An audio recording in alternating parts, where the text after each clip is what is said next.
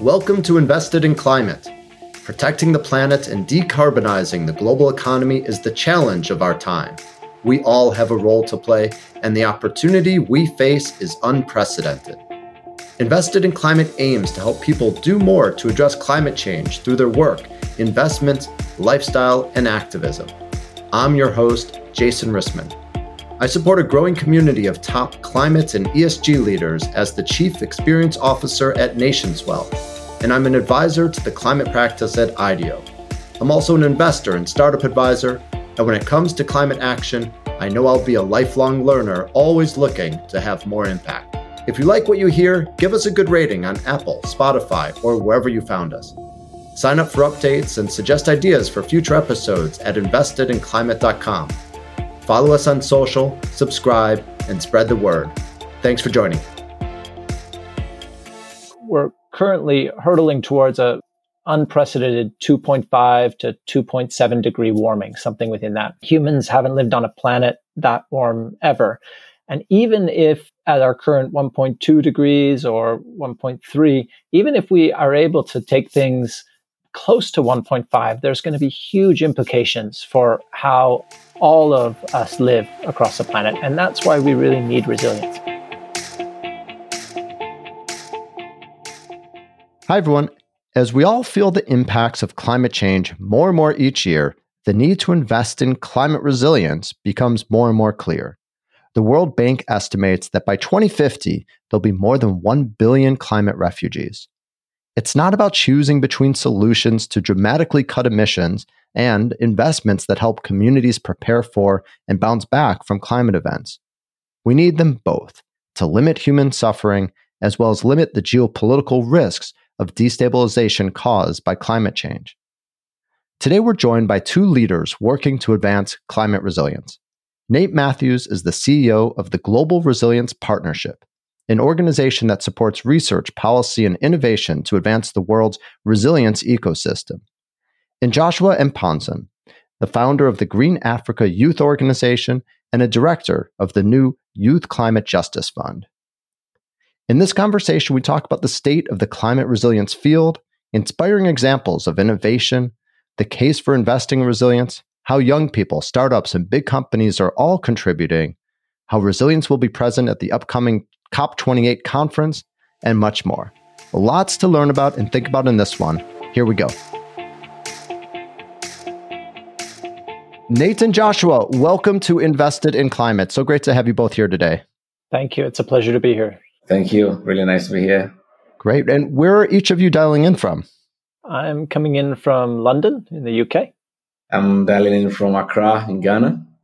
Very good. Well, thank you. We were on 3 different continents and really grateful to be in this conversation together. And I know you both travel a lot too, so thanks for working this into your travel schedules. Let's get started by learning a bit about each of you. Nate, will you kick us off, please, and just start off by telling us briefly about your background and the role that you're playing today? Sure. Thanks, Jason. So I have a background in geography and looking specifically at Earth system science and the water energy food nexus, where I did my PhD, and my master's degree was in environmental science and international development. Professionally, I've worked for about the last 20 years around the intersection of climate. So I was 6 years with the CGIAR, which is a big organization that not a lot of people know about, but it has about 8,000 research scientists focused on agriculture. And previously, I was in the water sector, and before that, in the private sector as an entrepreneur in my early 20s. And I'm Canadian, but have lived in about 5 or 6 different countries and now reside in London. And I'm currently with the CEO of the Global Resilience Partnership, which is a partnership of around 80 organizations working on climate resilience. Great. Thanks, Nate. We will definitely get into GRP and learn more about your organization. But let's turn to Joshua. Joshua, I know you wear several different hats and you're contributing to climate progress in several different ways. Tell us briefly about your background and what got you interested in climate work and what you're aiming to achieve right now. Thanks, Jason. My background is in disaster risk and adaptation. Growing up in Africa and in Ghana, climate impact was something that was very visible already. So that intrinsically took my interest, and I did my studies in disaster management at that time, really knowing that the world will have to deal with cascading effects of climate change and social inequalities. I've supported several international organizations, including the Global Center on Adaptation, where I led the Thai youth program in there for a couple of years. I worked with the United Nations as a climate lead for the Secretary General's Youth Envoy's office. And through that, left both roles to really set up what we call another Youth Climate Justice Fund, which is a new fund that is providing unrestricted, core flexible funding to youth climate activists at the grassroots level. And that is because my first action when I wanted to work on climate was to set up an organization called the Green Africa Youth Organization, which work across Africa with young people and linking that with the work of local government to raise ambition and to deliver solutions to climate problems locally and really rooting climate solutions in local communities. So that is my background. And through that work, really networking and also working with different stakeholders, including the Race to Resilience campaign and other international initiatives that are really focusing on how do we make sure that human security and there's safety and security for people in the face of extreme weather events and extreme context of climate impacts. Great. Thank you, Joshua. Thank you, Nate, for helping set the stage here. The organizations you both are representing are really doing fascinating and important work, and we'll spend most of our conversation hearing about those efforts. But first, let's talk about the problem. Nate, help us get grounded. What is climate resilience, and why is it something that we need to invest in and collaborate on? For us at the Global Resilience Partnership, resilience is really about having the capacities to live and develop with change. So it recognizes that we're living in a world of uncertainty, that we need to be able to learn how to thrive within this. So it's about adaptive capacities to absorb shocks and turbulence and avoid unpleasant tipping points in regime shifts. It's about capacities to prepare for and learn from and navigate uncertainty and surprise.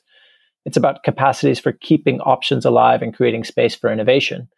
And finally, it's about capacities for systemic transformation in the face of crisis and unsustainable development pathways and traps. I really think about resilience across these 5 essential attributes. So very simply, diversity. We need diverse sort of options within a world of uncertainty. We need redundancy built in, almost like an insurance product, if you will, but without it necessarily being insurance. Connectivity, learning how that we're in a hyper-connected world, inclusivity and equity, and then finally, adaptive learning. Those are the attributes of resilience that we work on within the Global Resilience Partnership. And I guess I would just add that we're currently hurtling towards a unprecedented 2.5 to 2.7 degree warming, something within that. Humans haven't lived on a planet that warm ever. And even if at our current 1.2 degrees or 1.3, even if we are able to take things close to 1.5, there's going to be huge implications for how all of us live across the planet. And that's why we really need resilience, is to understand how to live within that. So we're not trying to take away from the efforts on mitigation, which are so central, but we have to do that in lockstep with resilience. Thanks, Nate. For those that work close to climate work, we hear a lot about adaptation. Are resilience and adaptation really the same thing, or how would you pull apart these concepts?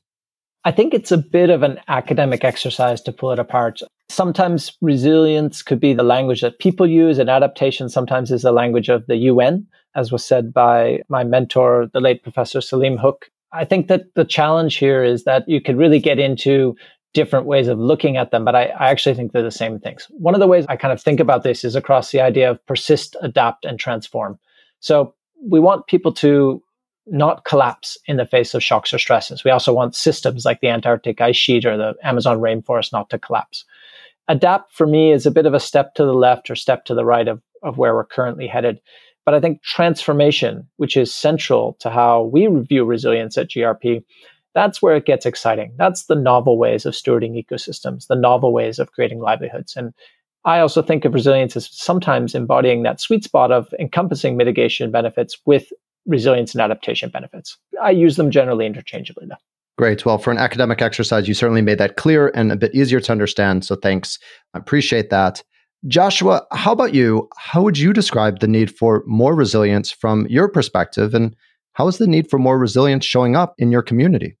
I think that resilience is very essential for human development and for us to thrive as a society. And here I'll put myself in the shoes of the average young person on the continent like Africa and really show how if we do not build resilience and do not invest in adaptation and resilience, what the cost of that looks like. I think in the face of extreme weather events, we are seeing a lot more younger people missing out on the opportunity to really develop themselves for the future that is ahead of them. Whether it be persistent droughts that last over years, or cyclones that keep reoccurring, or extreme floods that happen every year, this is really robbing young people of their chance to fit into the future that will make them thrive and succeed. And here it is intertwined with social injustices and a good, sort of a bad old poverty, which has been a big issue across the world and being fought through different initiatives. But the lack of resilience means that we are missing out on the opportunity to advance healthcare systems for young people, education systems for young people, employment opportunities for young people, personal and professional development for young people, and for a continent like Africa, which is very young. That is very scary, that the opportunity for young people to be able to develop their own continent a few years from now, the same young people who are battling with these impacts and these issues. So the human cost of not adapting or not building resilience is really extreme and really defiles and destroys every other design wish that we have in fighting social injustices. And this is really the case for why investing in resilience is very critical and it's essential and it's something that shouldn't be argued or debated at all. Thanks, Joshua. I think your comments really underscore the idea that climate impacts are really intersectional and that it's not just about responding to extreme weather, but also about building the systems for education and for healthcare and other issues. And the need to respond to climate affects human health and affects human development and education and employment opportunities. So really interesting and grateful for your perspective. I know that you founded the organization Green Africa Youth Organization, and you also served as an adaptation fellow at the Global Center on Adaptation. So I'm really curious to hear about the resilience efforts that you see happening around you. And of those efforts, what's working best? Thanks for this question. I think that when the rise of the global sort of climate movement around its peak somewhere in 2019, championed by young people, I saw that moment as a time where it made me very excited to see that rise. But at the same time, it also made me sad because what I saw was that there were so many people within the movement who felt like their experience and everyday life was getting lost in translation when everything was really around mitigation and emission reduction. And as Nate already said, and not to repeat too much of that, mitigation is very essential and needed and really need to be championed. But it became a narrative where adaptation and resilience and building the structures that are needed for people to actually wake up the following day and have a decent life was completely getting lost. So this really fueled my sort of energy and enthusiasm to work with the Global Center on Adaptation to set up the Youth Adaptation Network, the Youth Adaptation Solution Challenge, and a few other initiatives that really made young people who are in the frontline communities to really see that their everyday life and experiences is something that is super critical. That is something that is worth going on the street and campaigning for. And the push and the advocacy is not just climate, it's not just emission reduction, it's not just fossil fuel. It's also livelihoods. It's also just basic having a decent life. That was very, very important. Through that effort and working with the Green Africa Youth Organization, initiating projects like the Africa Climate Innovation Challenge, with GRP is also a partner to that, among many others. We're seeing young people really working with their communities in rolling out several initiatives that are helping their community to better deal with some of these extreme weather events. But beyond the extreme weather events, also the everyday impacts of climate change. So being able to design better cooling system in urban centers where urban heat islands can increase temperatures up to about 3%, 3 degrees in certain places, or being able to develop seed bank system and composting facilities that allow for communities to be able to grow food during the low rainfall. Efforts like that are really demonstrating results. In addition to that, we are seeing the advocacy around young people working with their municipalities, not even at the very national level, but really working with their municipalities to understand what is our risk here. So being able to do the basic vulnerability assessment and risk assessment to understand the risk around them and how best to respond to that risk has been very important. Then one of the things that I find very important and impressive and really more needs to happen is understanding our communities, understanding what are the hazards, what are the exposure limits, and what do we do? And I think for a very long time, a lot of these knowledge, when translated into scientific terminologies, are held in the global north, which means that most of the national adaptation plans that were first drafted had a lot of consultants, foreign consultants helping local communities to do that. And it was also sad to see that, knowing that the people who live this life every day have a lot of knowledge and expertise that they could actually offer. And working with young people within the organization and these initiatives and building a generation that can really understand their impact, understand their risk, and work to develop solutions to that. And of course, work with different allies to unlock the funding that is needed to implement and scale this. That is very, very critical. So these are the things that I'm seeing working, of course. When we talk about adaptation and resilience, we know that the finance conversation on that is very far behind. But I think seeing young people leading the charge on the local implementation and not getting lost in the big, sometimes the very macro level talk, we can really be very complicated, but focusing on their municipalities, their provinces, their towns, understanding the risks, the hazards, and making the assessment to know how to respond to that effectively using local resources and working with their local government offices to develop solutions have been very impressive. Fantastic. Thanks, Joshua. It's really exciting to hear about young people leading the charge and getting involved in developing and driving new solutions for resilience. I'm curious about areas of struggle. What are some of the biggest problems or gaps that you see when it comes to building resilience in your community? I think that some of the biggest struggle I've seen around resilience is when we take agency away from people.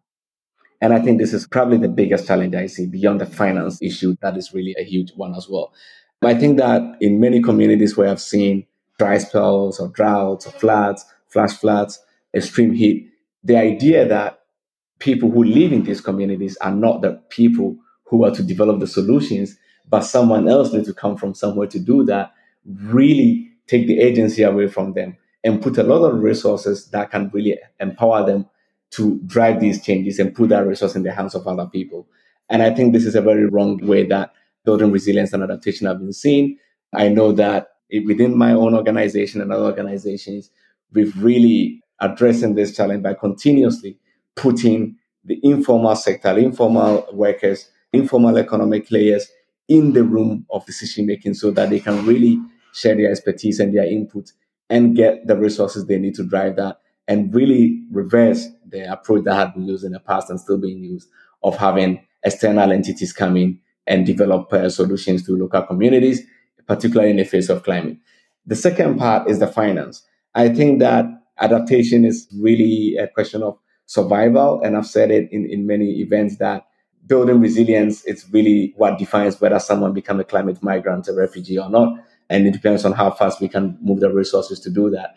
And that is very essential. So the finance and being able to put the money in the hands of the right people is very important. And I think in adaptation, in the space of adaptation and resilience, though there is lack of funding, but I think the funding that exists had also not gone to the right people or had not been trusted in the hands of those who actually know their problems and know their issues much better.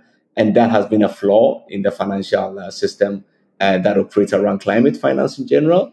So that the Youth Climate Justice Fund, part of our work is really how do we work with local communities to build infrastructure that is needed for them to be able to hold money and manage money and use money in the way that makes sense to them. And I think one of the things I said in the beginning, which you rightfully said, that the way I see resilience is really around intersectionality, because being able to have a better health insurance is a climate resilience. And though that could be seen as a health, of course, as a health intervention as well, but being able to work with communities for them to define what is most relevant to them in building their resilience is very, very essential, and not the other way around where the financial system and even the philanthropic system set a strategy and expect that communities will follow their strategy instead of the other way around. So these are some of the hindrances we see, and within the initiatives I'm involved in the Youth Climate Justice Fund and the Green Africa Youth Organization, really working hard to set the narrative right and put in place structures that empower communities to be able to engage better, but also working with the different intergovernmental organizations and philanthropic actors to understand what it means for grassroots communities, what resilience means to them, and why they need to be trusted as compared to some intermediary consultants. Joshua, thank you for that. And I'm actually going to repeat one of your statements because I found it to be really powerful. And I think it's worth just saying again that climate resilience decides whether or not someone becomes a climate refugee or not. A really powerful idea. Nate, your organization has a global focus, and I'm sure the issues that Joshua described are ones that you see playing out all over the world. Tell us a bit about GRP and the role you play with helping address the needs like those Joshua mentioned. The GRP is a founding signatory of the locally led adaptation principles. And this is why working with Joshua and doing this podcast with him is so aligned, because those principles really highlight the importance of locally led adaptation and the agency that Joshua just mentioned. We, as a secretariat, are small. We're about 25 people. We don't have plans for big growth because we recognize that if we start to grow larger, then we start to divert money away from the partners who need it and those locally led efforts. And that's antithesis to the idea of those principles. And we're spread across 14 countries. We are a partnership of around 80 organizations, and we work across 3 areas. So it's just 3 intertwined areas. It's just simply innovation, knowledge, and policy. So our innovation work is our work on the ground, supporting and scaling innovation. Our knowledge work is particularly focused on advancing resilience measurement and evidence, because we see that as key to unlocking further investment. And we also do research in that space as well on how to build resilience in conflict-prone and fragile regions, because we know that 80% of the world's poor are estimated to be in conflict-prone or fragile regions by 2030. And then we also do a lot of work in the policy space. So how are we engaging both private sector policy and policy at multilaterals and others to ensure that resilience is an equal partner with mitigation? Because given the sort of transitions that we're facing ahead, there's real risk that mitigation efforts could be completely derailed by a lack of investment in resilience and adaptation. So we push on many levels to ensure that resilience, that more effort, action, and investment will go into adaptation and resilience. Nate, if you don't mind, I'd actually love to hear more about that last point, that mitigation efforts could actually be derailed by a lack of investment in resilience. Tell us more. When we think about all the efforts and all the focus on net zero, I think this is central, but if we're not investing in resilience, if we're not finding ways for people and communities, and especially those most impacted by climate, women and youth, to be able to not only persist but thrive within this changed climate, then the mitigation efforts could be completely derailed. So we have to understand that a sole focus on net zero will not bring us to a climate secure world. We know right now where we're headed is above 1.5 degrees. And I hope that we can keep it or bring it back down to 1.5 degrees. But that's still a really changed world. Even at 1.5 degrees, we're saying goodbye to 99% of coral reefs, for example. And there's huge implications across nature and climate that are deeply intertwined. And if we don't have this resilience building as an equal partner of mitigation, then I think we're going to be in big trouble. Nate, I'd love to go deeper into the idea of the investment case for resilience. And it's a topic that I believe you actually hosted a webinar on earlier today. Obviously, we can't summarize the entire discussion that you hosted, but give us a headline or two that might help any of our listeners be able to better advocate for investing in resilience. We see this as really central. So how are we getting more money, especially down to the local level, on adaptation and resilience? And so the Boston Consulting Group is leading a report that we're a part of at the moment with USAID that looks at the investment case for resilience in emerging markets and developing economies. And part of the webinar that we hosted today was to highlight some of the key features within that. And I think it can be summarized across a few features. So first is that finance measures that protect private assets, supply chains, and operations are essential. So we really need to look at how companies are protecting their value at risk. But this also has a broader knock-on positive effect for communities, economies, and ecosystems in which they operate. So we really need that component of resilience to be emphasized. There's also an increasing investment case for adaptation and resilience solutions. There's an emerging pipeline of early and late stage adaptation and resilience investment opportunities across food, energy, health, and water. And these are really delivering high value multiples, especially in emerging markets and developing economies. And so given this inevitability of mounting physical climate impacts, this nascent market is really posed for growth. And we're excited about that. And we want to help support that. And then I think, in addition, apart from the fact that we're going to need adaptation and resilience is so central to be able to create a future for the whole planet, it's this idea that participating in financing adaptation resilience measures are really participating in shared assets and systems. So there are a number of entry points to directly protect private assets and unlock new revenue streams for both the public and private sector to get involved. I think this is where we see, because this is such a new market, but it's got to grow fast, I firmly believe that we're going to have to go through the fastest economic transition that we've ever experienced on Earth if we are to keep the planet within a state where humanity can live and thrive. And to do that, we need public-private partnerships. So we need de-risking from the public sector, but we also need more investment and more attention focused on resilience and adaptation from the private sector. And that's really shifting. I'm in conversations today with a number of private sector partners that were unimaginable 4 or 5 years ago. I hope it shifts fast enough. Thanks, Nate. Joshua, let's turn to you, and curious, how would you build on this? From your vantage point, what is the investment case for supporting resilience efforts, not just from a humanitarian or human development standpoint, but also in terms of the ROI of the investments? Thanks for that. And Nate, really fantastic points there. I think when I look at the context of, and I'm very Global South biased, so I'm just going to keep referencing the Global South regions and particularly Africa. But if I look at a continent like this, where it's an emerging economy in many countries, there is good investments coming in, but to sustain those investments and to make sure that the return on investment on those traditional ones are worthwhile, you need to adapt and you need to build resilience. It's really straightforward like that. So if you look at the level of coastal erosion that could have happened for coastal cities where most investments are aggregated, that is a huge risk. So that sort of resilience is needed to protect those investments. If we think of the workforce and we look at even the current rate of migration that is happening on the continent, driven by climate and extreme weather events, that brings a lot of question mark to play in terms of the workforce that be available to operate in sensitive ecosystems and locations. So that is also very, very important. So for me, I think that when I look at a very traditional business perspective, the more we invest across the continent, real estate is something that is very vibrant. There are still a lot of manufacturing entities coming in, FMCGs. It's an economy that is still booming here. And all of that could really go down to the drain if resilience is not built and if the critical infrastructure that fuels these economies or these businesses are not protected. And we've seen that in situations where particularly the hydrological risk, so mostly when it comes to flooding and cyclones, how that affects critical infrastructure that is not only serving communities, but also serving these businesses. So telecom, communication services, road infrastructure.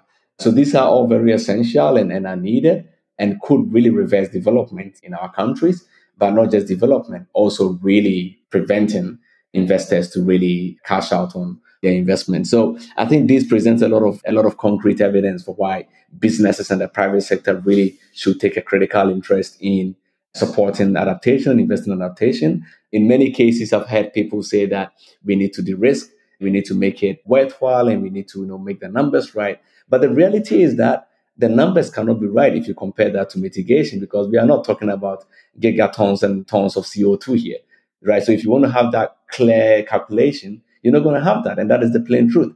I don't think that we should make adaptation really about that narrative of a simple mathematics of 1 + 1 is equal to 2. I think it's really about protecting not just livelihood and not just human security, but also protecting the development of society, which include businesses. And every society that really develops requires a lot of infrastructure to be able to do that. And those infrastructure are all threatened if we do not adapt. So while we might not be able to calculate exactly how investment into adaptation might result in how many X amount of money, and some people have figured out the math and they're throwing it around. But I think that narrative itself, though, is good, but I think that it shouldn't be about that. It should really be about how do we thrive and how do we survive and how do we excel as humanity in all sectors. So in human life, as protecting life and making sure people have the resources they need, but also how do we thrive? How do we make businesses thrive? How do we make local businesses also thrive? How do we make local entrepreneurs survive? How do we make sure there's infrastructure that serves populations and people and make sure that they are able to grow? So I think these are the elements that are very essential. And if you put all of that together, it presents a very good narrative why businesses should be on board for adaptation and not necessarily focusing it solely on the emission cost or the reduction of emission. But I think that every business requires a good level of infrastructure that is safe, secure, and not washed away with floods or not damaged due to extreme heat, or have the workforce to be able to manage that. And I think that this is the reality that we'll be facing. If we look at the level of heat across the continent, particularly the Sahelian areas, if we look at the extreme weather events when it comes to hydrological events as well, it's very obvious that this will keep increasing even if we meet our 1.5 degrees target, which is almost missed. So obviously, we really do not have a choice. We need to adapt. We need to build resilience. And that is needed to protect all existing investment and new investments that are going to be made. Thanks, Joshua. I think you provide some really tangible and clear examples that broke this down and made it really accessible and easier to understand. Nate, you recently ran an open innovation challenge called the Resilient Agriculture Innovations for Nature, or RAIN Challenge. Before we get into hearing about some of the solutions, tell us at a high level about what you aim to achieve and how the challenge went. This was our fifth or sixth challenge like this that we've run. And I think, touching on the great points made by Joshua, I think one is that there's this need to really, when you're investing in resilience, to understand that you're really investing in supporting the system. So any types of challenges that we've run in the past is really about engaging in recognizing that a healthy environment is the foundation of a healthy society, which is the foundation of a healthy economy. So we want to support investments, support entrepreneurs, support local innovators to build resilience, and recognizing that the benefits from this are much more than monetary, as Joshua mentioned. I think there's another key point here is that we're really focused within GRP on flipping the risk profile of emerging markets and developing economies when it comes to resilience innovations. So a lot of times companies or funds or others will look at a country, be it in Africa, Southeast Asia, or even South America, and say, oh, well, the risk of investing in there is high, so we would need a very, very high return to be able to justify putting capital into that market. But what we've shown time and time again through these challenges and the work with our partners is that there are returns to be made. There are tons of innovation happening. I was in Kenya just last week, and it's just the hotbed of innovation at the moment. Nairobi is really booming, as many cities and countries in Africa are. And we've also shown that when we do loan products, for example, for people on the ground in these places, their default rates are much lower than what you would experience in the UK or Canada, where I'm from, or the US.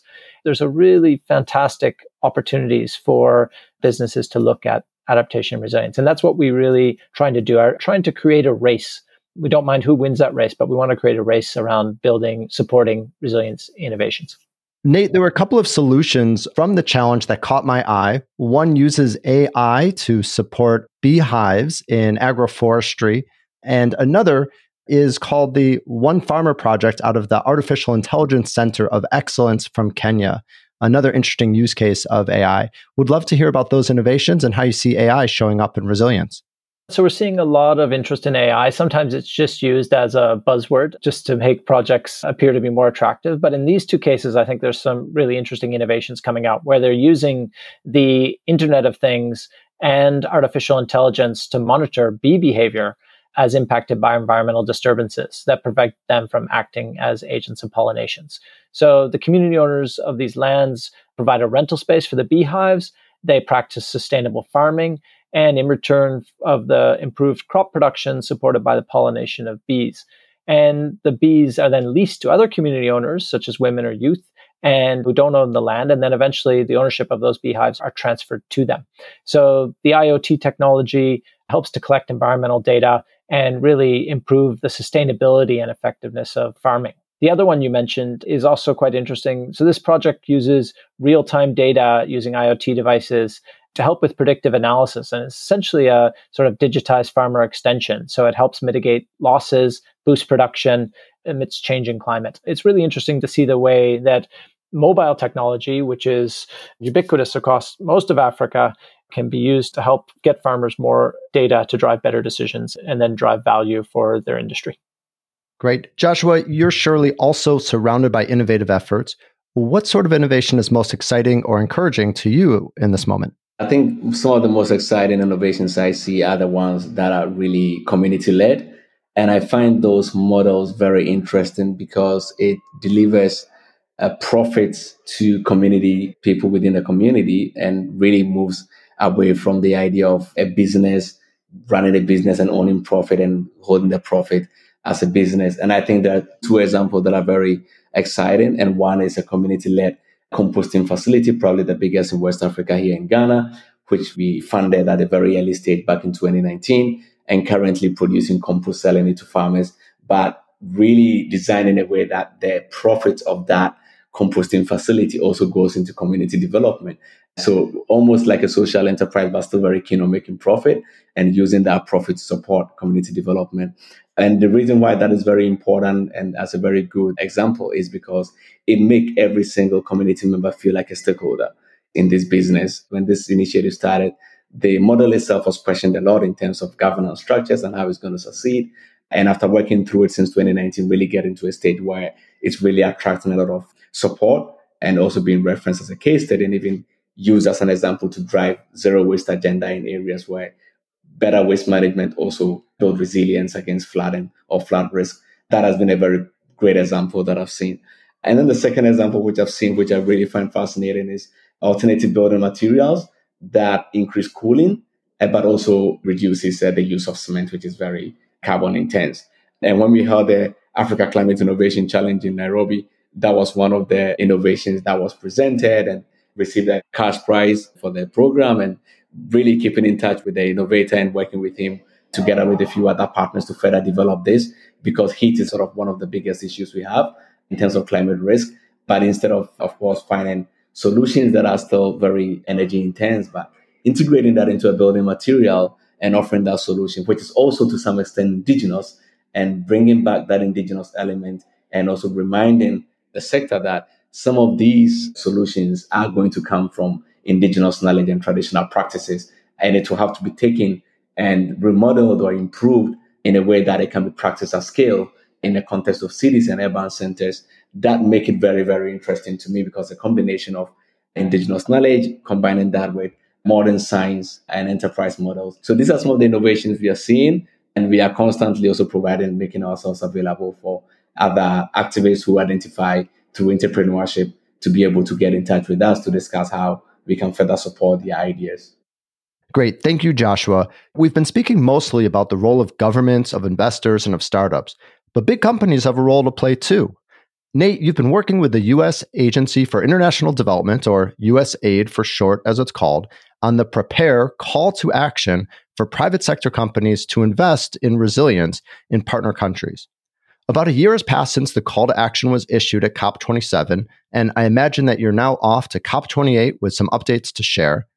I wanted to get a sense of the type of responses that you've seen, and I noticed that MasterCard has a list of impressive commitments, including a partnership to accelerate innovative fintech solutions for vulnerable households and enterprises, a new climate-smart product innovation hub, a commitment to bringing 30 million smallholder farms onto a digital platform to sell their produce, and the Priceless Planet Coalition to restore 100 million trees. It's great to see at least as one example of a company investing in resilience. What else have you seen result from this call to action, and what are some of the next steps with it? We're really excited to be the implementing partner for this call to action with USAID and the State Department, and specifically the Special Envoy for Climate. It's led by the principals Samantha Power and John Kerry. And we wanted to be a part of this, and we helped initiate it because we saw a role for large company private sector leadership in adaptation and resilience, recognizing that we want to support innovation on the ground, but we also need innovation and support on resilience and adaptation across the board, across scales. And we've had a large number of companies respond to this now. Our aim isn't to grow it into a huge call to action, but actually to find ways to keep the community here and really represent a group of private sector leaders on adaptation and resilience. How can we coordinate their efforts? How can we help them with their resilience and evidence? How can we ground their work in locally led adaptation principles?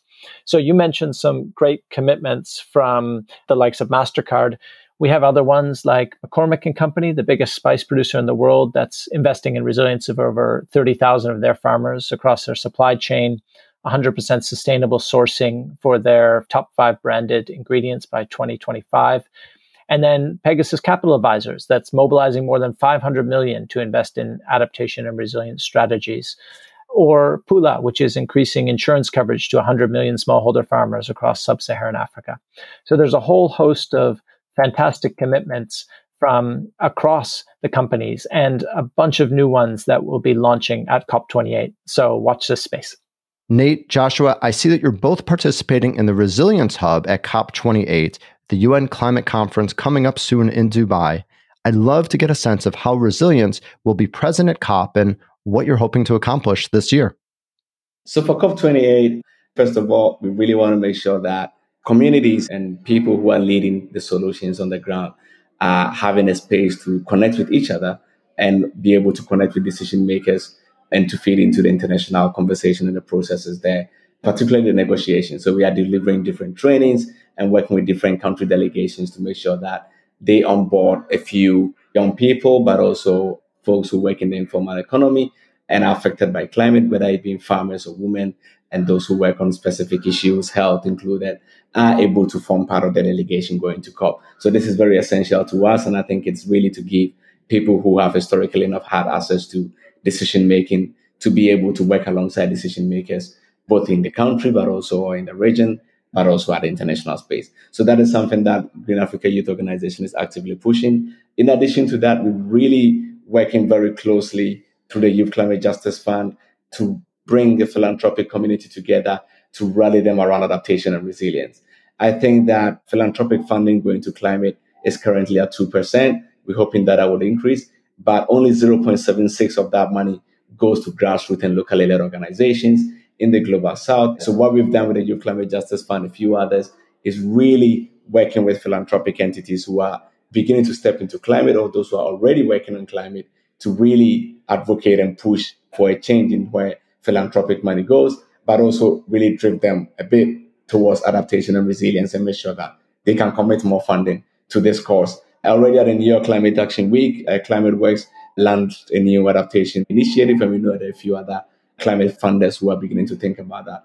Our role at COP is to make sure that we are bringing the right stakeholders together into one space to dialogue around this to see increased funding, but also how do we make sure that the funding that is coming into the space can reach the groups and the organizations and people that really need it the most, and it's accompanied with the right level of capacity development that is required to achieve success and to reach a certain level of theory of change when it comes to resilience implementation. So this is where we are, and we would be also working closely with the Global Resilience Partnership on a few other things, really making sure that the informal sector, the frontline communities, and those who actually are able to do more with less are having the right space and avenue at COP to bring their agency forward, not just on advocacy, but also to really path a way on how adaptation and resilience should be fronted and championed. Thank you, Joshua, and best of luck to you and to your teams at COP. Thank you. Nate, over to you to take us home. Tell us what you see happening at COP and also what you're looking for in the coming year for GRP. Thanks. I can sometimes get a little bit cynical about the value of these big conferences where we have people flying from all over the world into a space to talk about climate and where some of the speeches are already well baked before you get there. But we've initiated the Resilience Hub with others 3 years ago to really change that and to have it as a focal point for resilience and adaptation at the COP. It's the home for many community organizations. It's completely hybrid, so it breaks down that inaccessibility of COP. So you can tune in, you can listen to and participate in the sessions all online. And it's turned out to be a huge success. We regularly get 10,000 plus visitors through heads of state, youth leaders, and CEOs. My ambition and the reason why we put so much effort into the hub is really just to simply increase the investment and action into adaptation resilience. I think that the estimates are that we'll need up to 300 billion a year by 2030. We're currently at around 60 billion, and only 2% of that is tracked from the private sector. So we have this huge gap. And we bring the Resilience Hub to make sure that resilience and adaptation are not forgotten within the COP process that is largely mitigation focused. And it's, as I say, it's proved really successful. It's a big lift for us as a small organization. We have other managing partners that help out a lot, but it's really important. I would encourage your listeners to tune in online to some of the great sessions there. Great. Nate, Joshua, thank you so much for your time today. Best of luck with all the important work that you're doing. Really grateful for this conversation.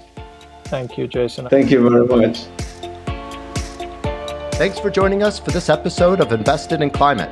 Please remember to rate us on Apple, Spotify, or Google. Find show notes, sign up for updates, get in touch, and visualize your climate action at investedinclimate.com.